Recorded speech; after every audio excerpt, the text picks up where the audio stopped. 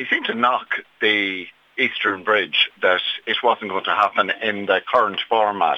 The suggestion seemed to be that it would be a cycling or walking bridge rather than a vehicle bridge. He seemed to just brush it aside as something that wasn't going to be needed any time in the near future. I was just sitting in the audience. There was no chance for questions and answers. He rambled about a number of different issues.